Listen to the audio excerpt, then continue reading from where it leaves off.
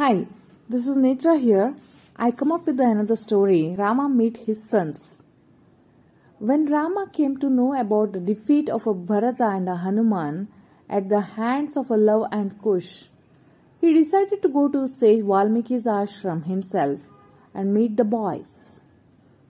When he reached the ashram and met Lava and Kush, he asked them who they were.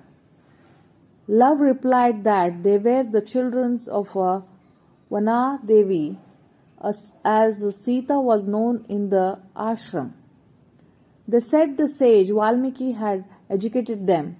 As soon as the Rama heard this, he realized that these brave young boys were his own sons. In the meantime, Love and Kush started shooting an arrow at Rama and his army.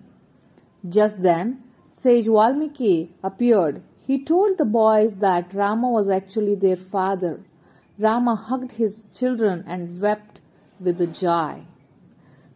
So, how joyful it is to join the children. So, hope you enjoyed the story. We'll come back with a new story. Till then, bye-bye.